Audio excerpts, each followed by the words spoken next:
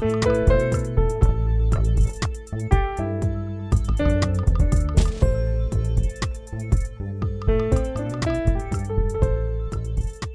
everyone. Welcome. I am Chris Hyams, CEO of Indeed, and welcome to the next episode of Here to Help. At Indeed, our mission is to help people get jobs. This is what gets us out of bed in the morning and what keeps us going all day. And what powers that mission is our people. Here to Help is a look at how experience, strength, and hope inspires people to want to help others.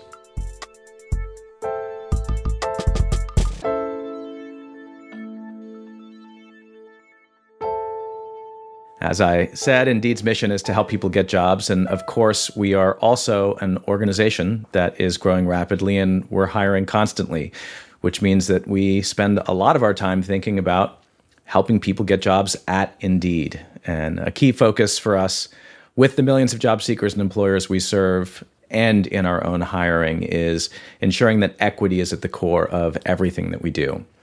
Bias and barriers are deeply rooted in hiring, and we are committed to using our technology and data to break down those barriers. Today, I am thrilled to be joined by Al Lundy, Senior Director of Technical Recruiting at Indeed. We'll be talking about the state of recruiting today. We'll take a critical eye to some of the conventional wisdom about recruiting. We'll explore what it means to build a foundation of equitable hiring, and we'll look at the lessons we have learned at Indeed over many years as we hire and grow. Al, thank you so much for joining me today. Thank you, Chris. Excited to be here. Well, let's start where we always start these conversations. How are you doing today? I'm doing great. Actually, I'm doing more than great. Started my day off with basketball with a bunch of buddies in the neighborhood, and my team won the last two games, so I have bragging rights for the rest of the weekend for our Saturday and Sunday games. So doing fantastic. Fantastic. Well, we have a lot to cover today, but before we dive in, let's start with, can you explain to people, how do you help people get jobs? Well, as you said, Chris, that's at the core of what we do. In my current role, getting people jobs is not just with the team from a PTE organizational standpoint, but also helping people get jobs within the HR and TA organization. So really focusing on the support that we provide for the PTE organization in the U.S., or in the Americas, actually. So U.S., Canada, Latin America. And for the folks outside of Indeed, PTE is Product Technology and Engineering. That's our technical organizations there. So Indeed is the number one job site in the world. Every day we're focused on helping people get jobs.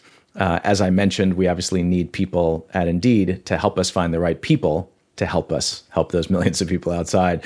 And this is what the recruiting organization has done. And you've dedicated over 22 years of your life to recruiting. Can you talk about how you got your start in recruiting? Yeah, maybe for like the 1% of people that are in recruiting, they would say that they are actually been in recruiting their entire life, or they're connected to recruiting. But for the most of us have fallen into this by chance or just by being a passion. So I actually got my start in recruiting with Abercrombie & Fitch in a retail store. I was home on summer vacation. I was shopping in an Abercrombie store, and the person I was with was like, "Hey, he needs a job." And they were like, "Okay, great," and hired me on the spot, which was not something we really see in our current industry right now. But from that point, I was working at the Abercrombie & Fitch store in Aventura Mall, helping bring talent into that store. And when I went back to school, I guess I did a good job because they kept me. They actually called the store, actually where I live right now here in Westchester, and said, "Hey, got a great person for you. You should probably bring him in to the store and have him help support your growth there." And while I was back in college, I was working at the retail store at the Westchester Mall. And that was the start of it for me. Not something that I ever thought I would see myself doing. But again, most recruiters will agree that none of us went to college and was like, "Hey, you know what? I'm going to be a recruiter. I'm going to be the best darn recruiter. I need to get this degree." But that's how it worked out for me, similar to everyone else. So you brought up Abercrombie & Fitch. There is a recent Netflix documentary called White Hot about some of their recruiting practices. What was it like working at Abercrombie & Fitch? So let me take a step back, because that piece I just shared with you about my Abercrombie & Fitch experience was really at the retail store. It was how I helped build some of the retail store talent. prior to actually going to work at the corporate office, which is what the White Hot series is based on, I actually graduated from college. I had a friend who died in 9/11, unfortunately, a guy on my football team. I actually decided to go back home to Miami and become a firefighter when I graduated college. Again, here's another piece of the journey by chance of how I actually became a recruiter at the next level. My wife, who I was dating at the time, happened to be in Miami surprising me. My mom led her into my apartment, but that's a whole nother conversation. I was coming from a fire. I initially got burnt in that fire. It was just what we call a steam over. Someone opened the hose well before we should have. And I had some scars. Let's just put it that way. And I walk into my apartment coming from the fire, and my future wife was standing there, and she said to me, "I can't do this." And I'm like, "Can't do what?" "I can't live like this knowing that you're going to be here. I'm in New York. You're fighting fires. Not something I want to, spend the rest of my life worrying about." At that point, I picked up the phone. I called my buddy over at Abercrombie & Fitch, who was my leader prior to me leaving, and said, "Hey, Jamie doesn't want to do this anymore. I'm coming back." At that point, they put me on the plane, moving back to New York. And that's really where my recruiting journey began. At that point, as everyone probably who was seeing the White Hot series know, Abercrombie was really growing at that point. It was doing the expansion into Canada. So I was a part of that team building out the expansion from DC to Canada. So definitely a unique experience. I think it informed my lens on how we look at inclusion. I think a lot of companies look at diversity and inclusion, but from that White Hot experience, understanding that it was more than just what you see, but like who people are and what makes people. So it informed how I, as a leader, look at going out into the market and attracting and engaging talent, not from just a visual lens, but a holistic lens on the inclusion aspect of diversity. So the inspiration, as you said, to go into firefighting was because of this friend of yours who happened to lose his life in 9/11, and but clearly there was this strong desire to want to be helpful and to want to do something. And can you talk about how, after having done something like that, going back into recruiting, what is the component of your motivation, your inspiration to help people that comes through in recruiting? Yeah, I think it's an innate ability to see people reach their goals.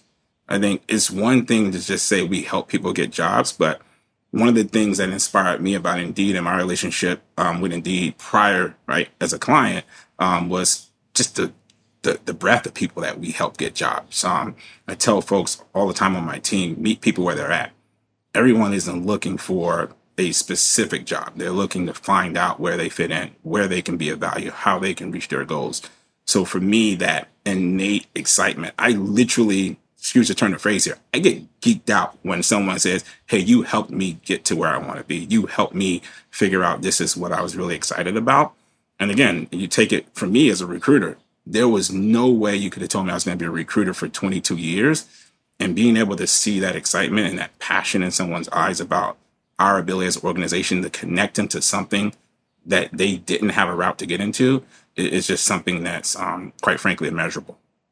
So the fact that you kind of laid out early on that very few people, as little kids say, "Hey, I want to be a recruiter," and spend their whole lives getting ready for this, which means that people who are successful recruiters get there on a lot of different paths, and there's a lot of different ways to get there.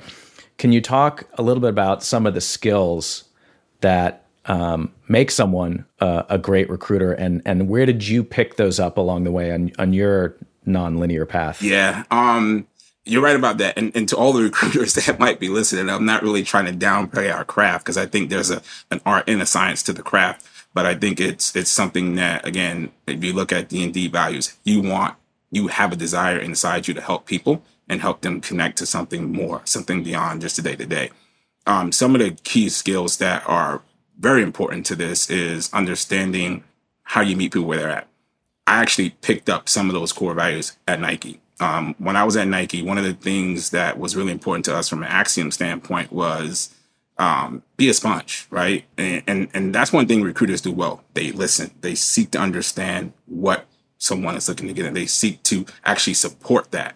Other key skill sets is influencing. Really, if you're partnering with a leader, being able to understand what that leader is looking for and influencing them on how to connect with that talent, influencing them on what the market is offering. and people first, right? I think, again, when you think about Indeed, it's all about people first.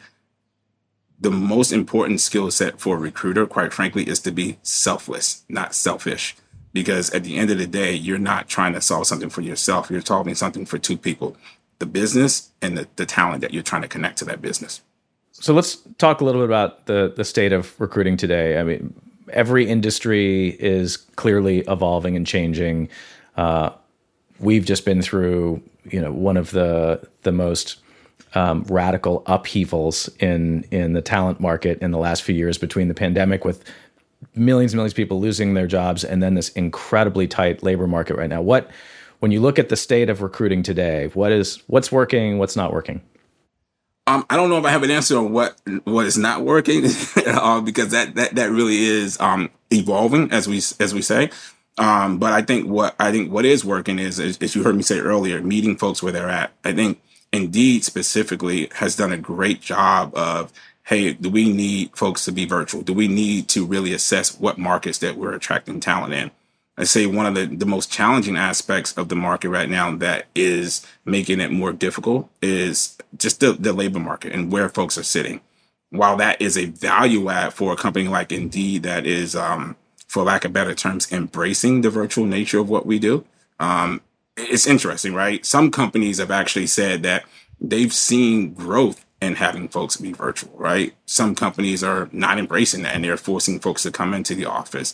But from a what's working standpoint is, again, meeting folks where they're at, putting them in a position and enable them to really do what they do best, whatever that craft is, whether it's sales, whether it's technology. I think that's the piece that's really working well.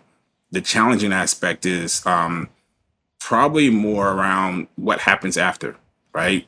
At some point, as a world, right, we're going to come to grips with the pandemic, right? We're going to come to grips with, do we need people to go back in the office to be successful? What does that dynamic look like? And I think, quite frankly, where I sit, coming from a big bank to where Indeed is, I think we've done a really great job of trying to balance that and again, meet people where they are in their journey right now.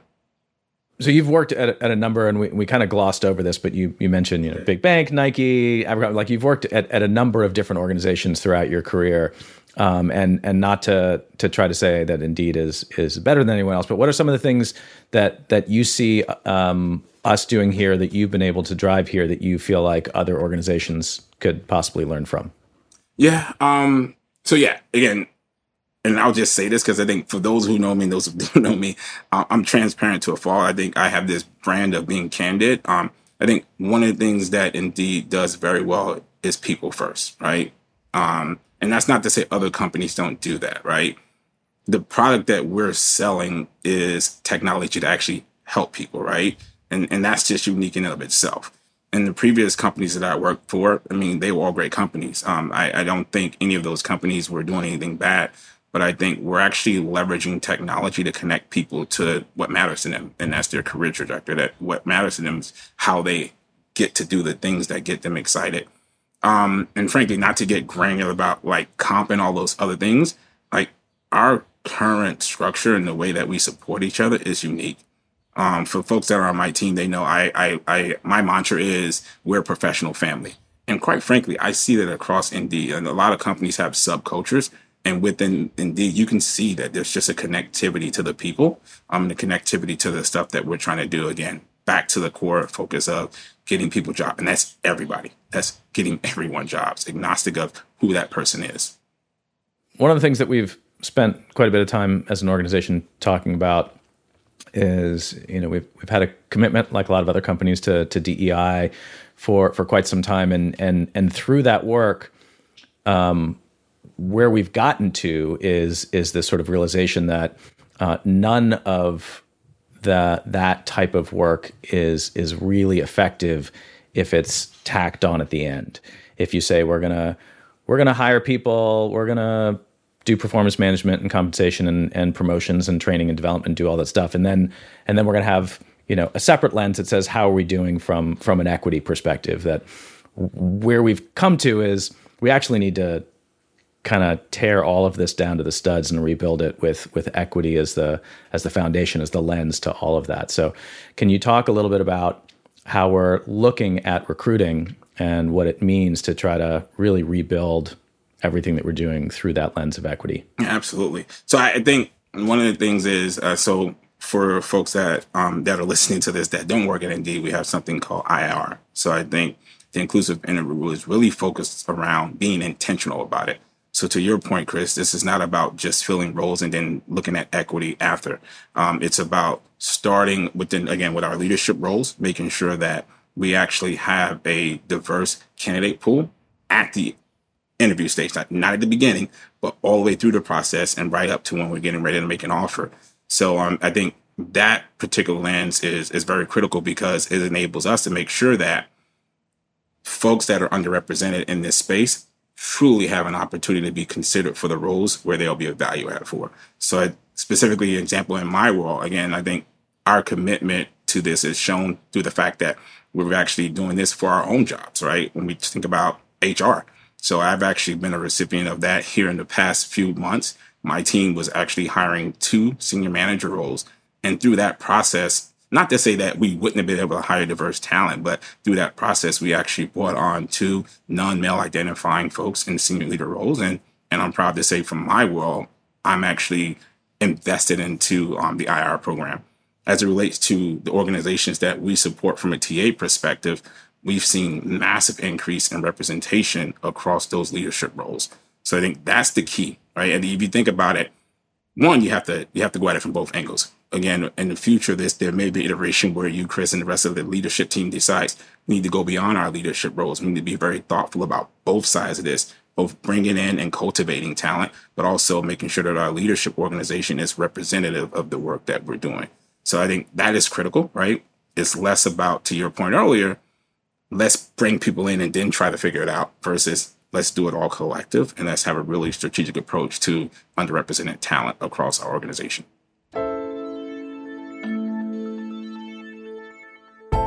If you like this interview and want to hear more, hit subscribe. Catch up on any Here to Help episodes you might have missed, like my conversation with Sharice Bright, and get new ones delivered directly to you. More with Al Lundy after this break.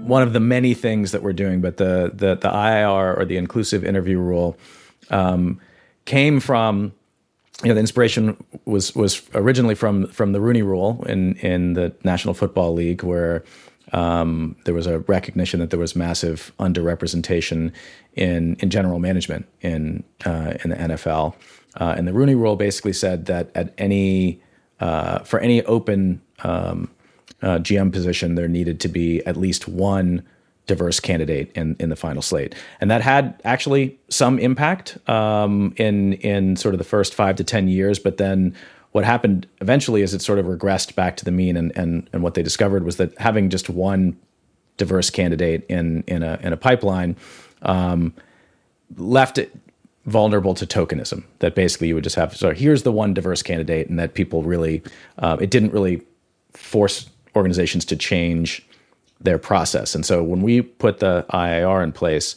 what we did is we basically said the final slate of candidates for consideration, that there needed to be at least 2 candidates, and at least one of them had to be non-male identifying, at least one had to be an underrepresented minority. And when we first did it, and we started last June of 2021, and there was a bit of chaos and a bit of pushback because, clearly we wouldn't have needed a framework like that if what we were doing was producing the results that we wanted to in terms of the diversity of the hires that we were making. And so it meant that we had to actually go and change a whole lot and look at every aspect of our hiring, from where we were finding candidates to how we were putting together interview panels. And as you said, the impact has been pretty meaningful. So we put this in place for every director level and above position in the company. And then I personally have approved every single final offer that's come through. So you mentioned that we've had impact. Can you talk a little bit about some of what we've seen in terms of the results of hiring at these senior levels? Yeah, so thank you, Chris. So I think what we've seen is we've actually seen a really significant increase of non-male identifying leaders within our organization that now are representative of the folks that we're looking to bring in the organization. And then we also have seen a increase in what we would call intersectional, so underrepresented and non-male identifying folks across organization at the leadership level. What we're also doing, and I'll pivot, what we're also doing to bolster that, and you didn't talk about this in what you just shared, but I think this is another great thing to show that we're committed to this. This is not a point in time. We've actually hired what we're calling inclusive leadership managers and sourcers to directly go to the market and understand what the external market has available to us. And that will enable us as an organization to continue to look at, are we in the right spaces as far as geographies and regions, to make sure that we're connected, right, to the communities, and we're hiring in the right organizations. But from a numerical standpoint, I think the increase, as I last checked, I think we've seen, I would say, almost 50% increase in representation at the NMI space. Last I checked yesterday, I think we also had another uptick and increase in regards to intersectionality of representation in our organization. So you mentioned sort of looking at expanding the inclusive interview rule, and that's, we started out with just the director level and above, and you mentioned HR. Can you talk a little bit about sort of the expansion and the future of IIR and what we hope to gain from that? Absolutely. I think so. Again, I think what we're hoping to gain, as I mentioned earlier, is not just focusing on senior level roles, but actually having more representation throughout the organization and enabling us to grow that talent, the future leaders. Again, we're in a pilot right now where we're leveraging it across HR.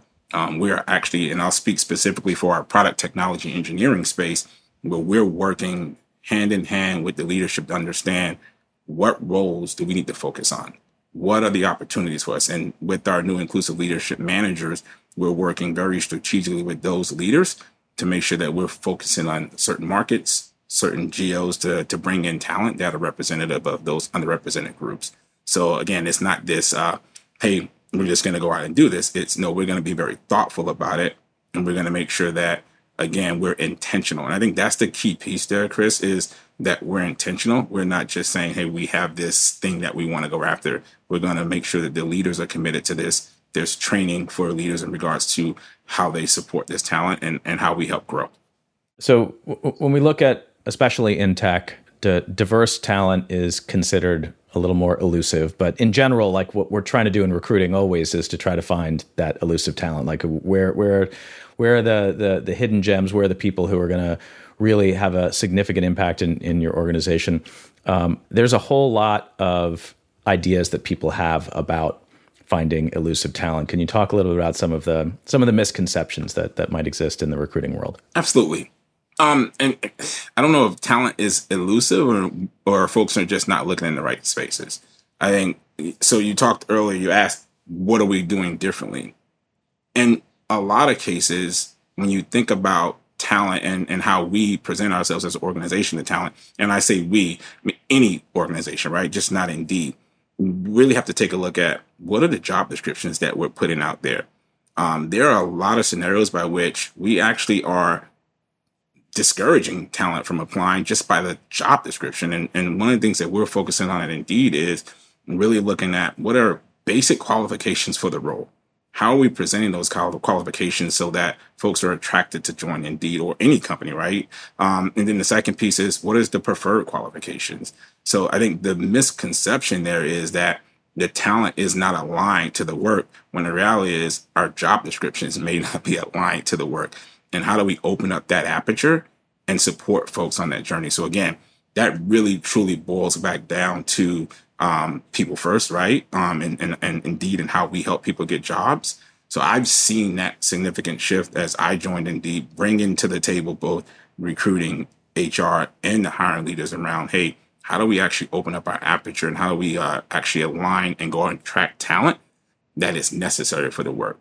And again, sometimes that elusive talent is self-created. When you create a job description that doesn't necessarily align with the work that needs to be done, you're already a few steps behind on engaging that talent that you need. When we think about the goal of recruiting, it's matching talent with opportunity. I think most people think about that as an external thing, but a lot of talent is also internal. So we have this idea of an internal talent marketplace. Can you talk about what that means to us at Indeed here? Yeah, for us at Indeed, it's we want your next job to be here. And I think if you tie that to what I was saying earlier about bringing in talent and cultivating that talent, it syncs, right? So if you think about this internal marketplace, we should be looking at every opportunity for that person that sits in Indeed to find that next role. How do we skill up that talent? How do we connect them to the roles that they may not have even seen that their skill sets are transferable for? So I think we continue to look at how do we help people get jobs, right? And that's not just external people, that's our people, Indeedians. So I think the internal marketplace is just the next evolution within Indeed on how we help people get jobs. I'd love to sort of, as we're kind of looking towards the future, it's impossible to pick up a newspaper. People pick up newspapers or look at headlines, wherever you look at headlines, without hearing, one theory or another about the future of work. And whatever that looks like, what are some of the things that you see happening or needing to happen in recruiting to support whatever this sort of future will look like? So this might be a hot topic to say, but I think embracing technology.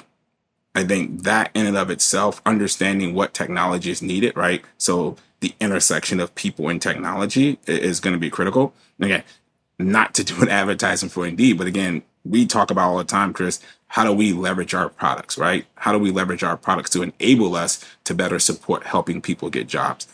So I think for me, looking at that intersection and how we leverage the different technologies and put that in front of our folks, enable more efficiency, right? Enable more ingenuity and creativity around engaging talent is going to be critical. The other aspect is actually accepting, again, I know I said this a couple of times in this conversation, but meeting people where they are. At this point, there are people that are so disparate across this world right now. And if we're focused on the same markets that we were focused on 5-10 years ago, we're going to miss the opportunity to attract and engage the best talent. So I always tell my team, we should be out there to win talent. Even when I interview folks for my organization, the conversation is, what do I need to do to make sure that you're coming to Indeed versus tell me why I should hire you at Indeed? So the biggest shift is going to be we almost need to be salespersons in what we do from a talent standpoint versus the other way around. So one of the things that we've spent a lot of time in here to help talking about is the impact of the pandemic on various aspects of society and business.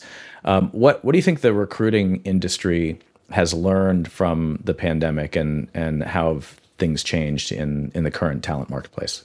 Yeah, I would say that talent is everywhere is probably what recruiting has learned.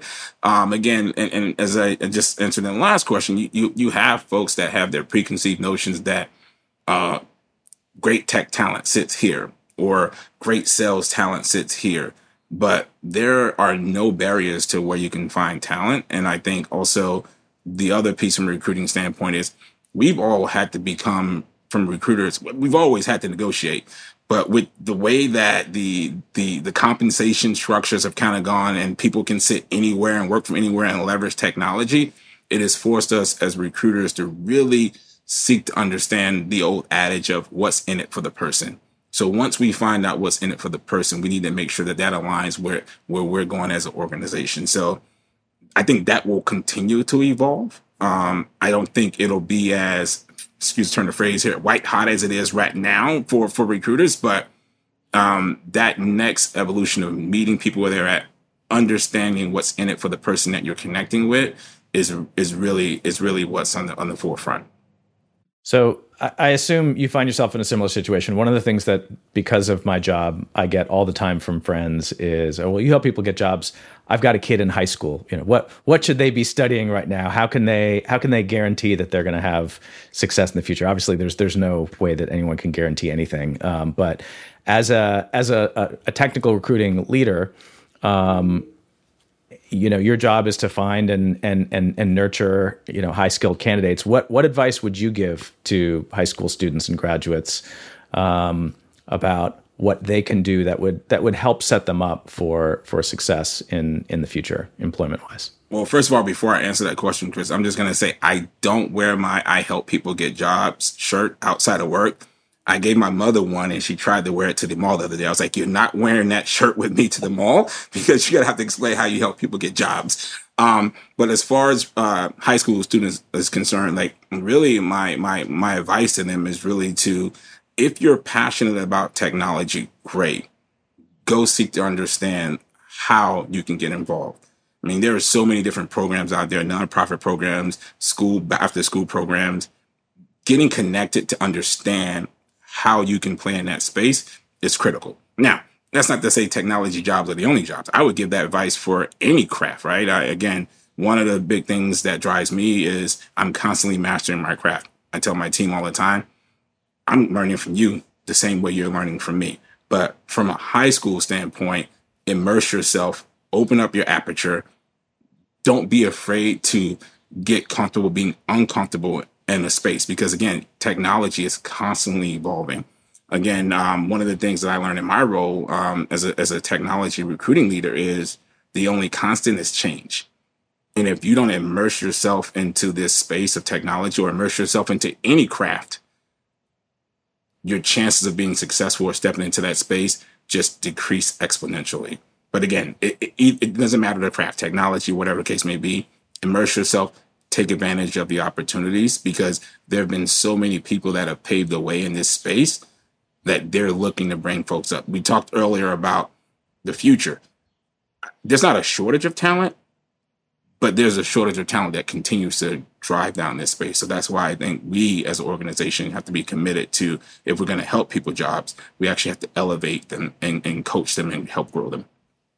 So as we wrap up, the final question that I always ask folks here is, looking back over the course of the last 2.5 years or so of the pandemic, there has been obviously a huge amount of challenge and heartache and other things, but it's also been a time where a lot of people have looked at the world differently because of the situation that we're in. You started a new job at Indeed remotely, and when you think from yourself on a personal level, what have you experienced over the last couple of years through this pandemic that has left you with some optimism for the future? Oh man, optimism for the future. People are great. At the core, people want to see other people be successful.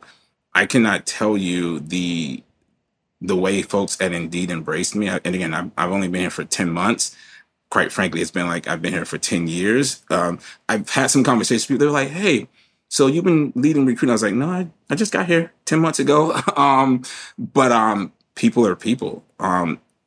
Regardless of where they sit, they want to be a part of success. And I've seen that. So fortunately for me, my leadership team, reporting into my leader, Owen, we got a chance to go to Dublin.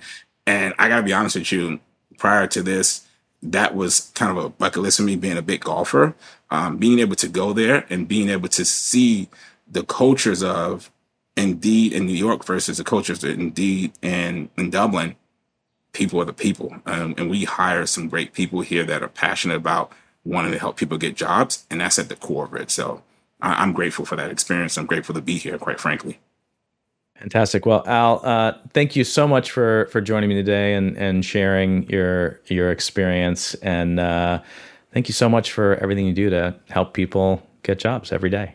I love it.